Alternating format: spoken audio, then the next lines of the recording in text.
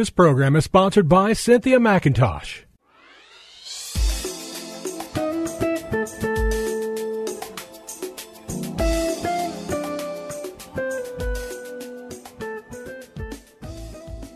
My name is Cynthia McIntosh, and I welcome you to Nuggets of Truth broadcast.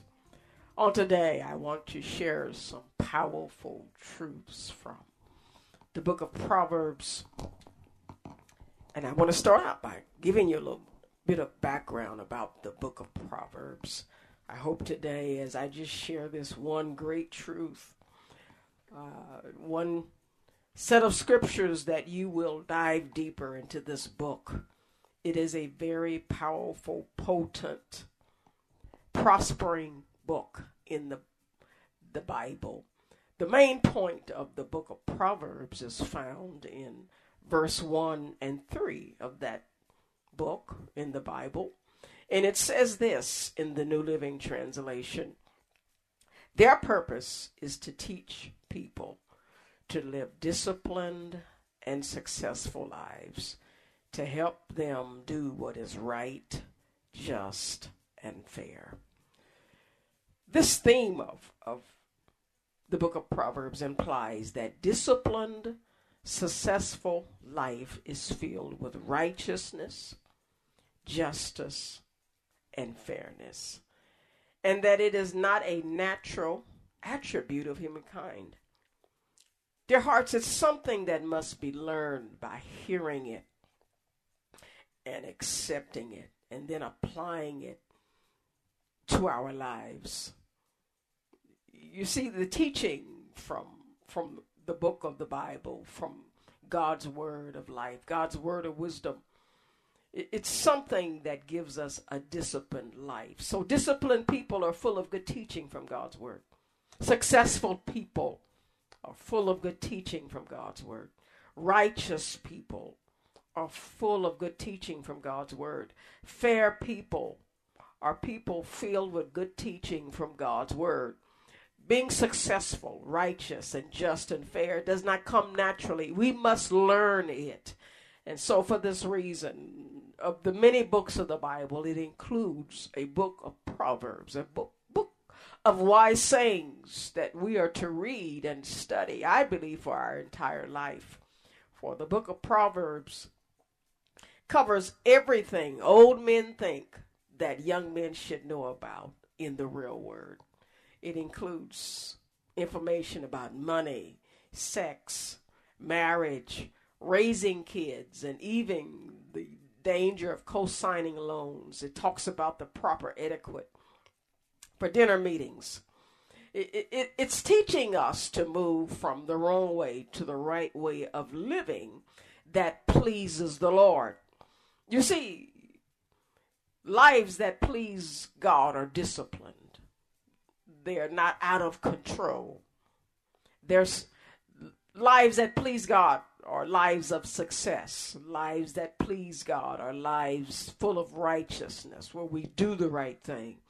A life of that pleases God is a life that exemplifies justice and fairness.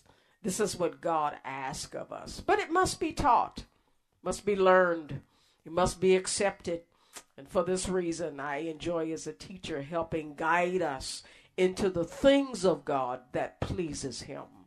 And so today I want to take us into three scriptures in the book of Proverbs. It's located in Proverbs chapter 9, 10 through 12, and it reads like this in the New King James Version. It says, "The fear of the Lord is the beginning of wisdom, and the knowledge of the Holy One is understanding. For by me your days will be multiplied, and years of life will be added to you. If you are wise for yourself, and if you scoff, you will bear it alone." Now I want to read the same text in the Message Bible, just to take us deeper into this thought and the theme of this text. Proverbs 9, verse 10 through 12. It says, "The skilled living gets its start in the fear of God, insight into life from knowing a holy God. through me, Lady Wisdom, that your life deepens and the years of your life ripens.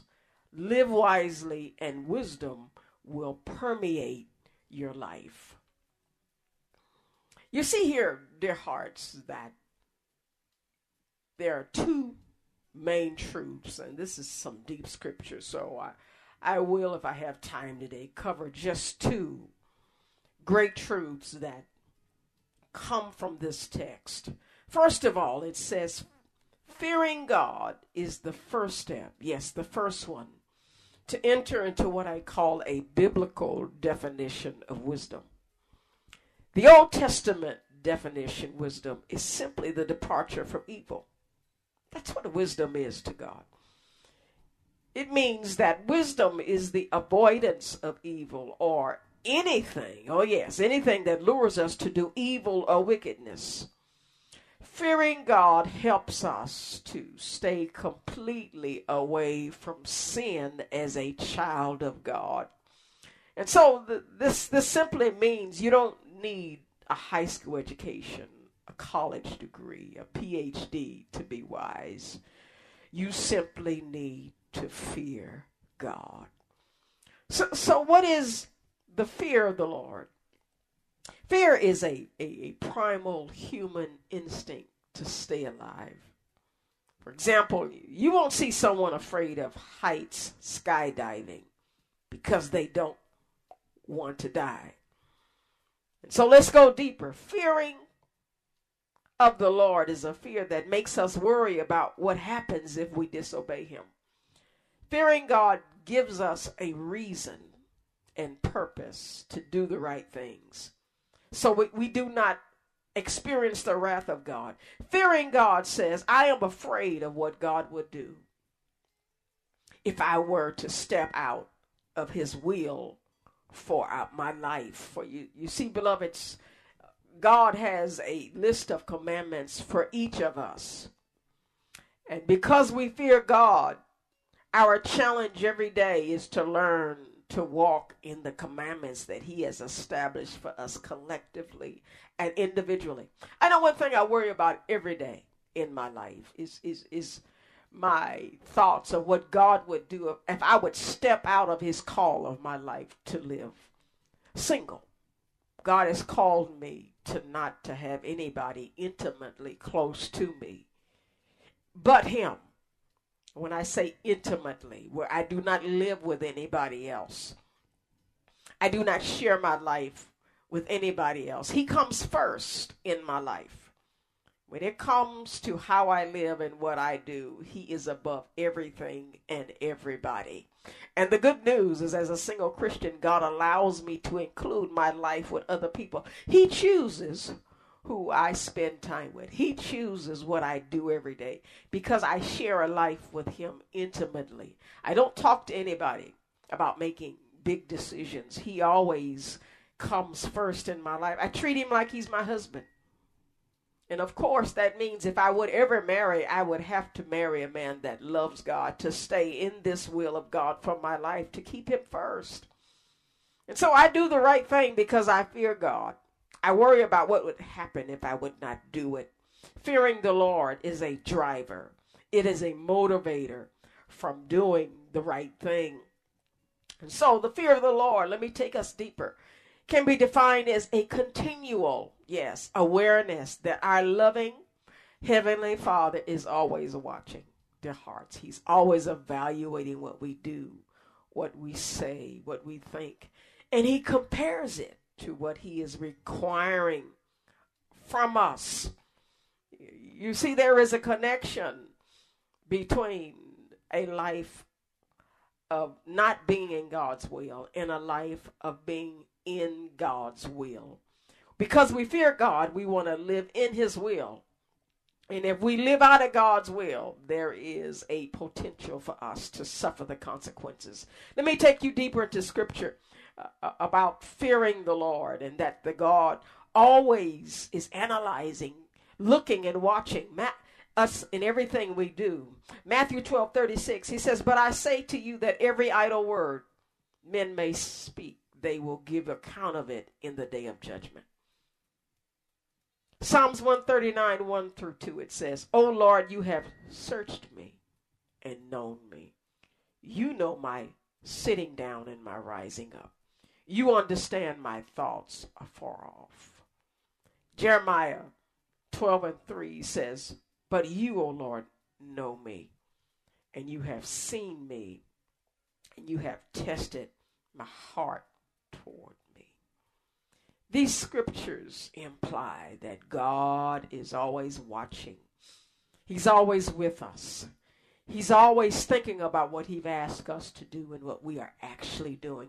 Every day we are being tested by God and challenged with what He has said against what we are actually doing. And let me take us deeper in this thought today and ask you this question. Are you doing what God is asking you to do? Do you worry about what God is thinking about when you do the wrong thing? If you don't worry about it, you do not fear God. Fear of God is when you worry about what happens when you disobey Him. And dear hearts, this is very important because fearing God can be a life changer. I believe if we were able to talk to Adam and Eve, who entered a moment when they did not fear God, they were tempted to eat, to not eat, and not touch something that God wanted them to not eat and not touch by Satan.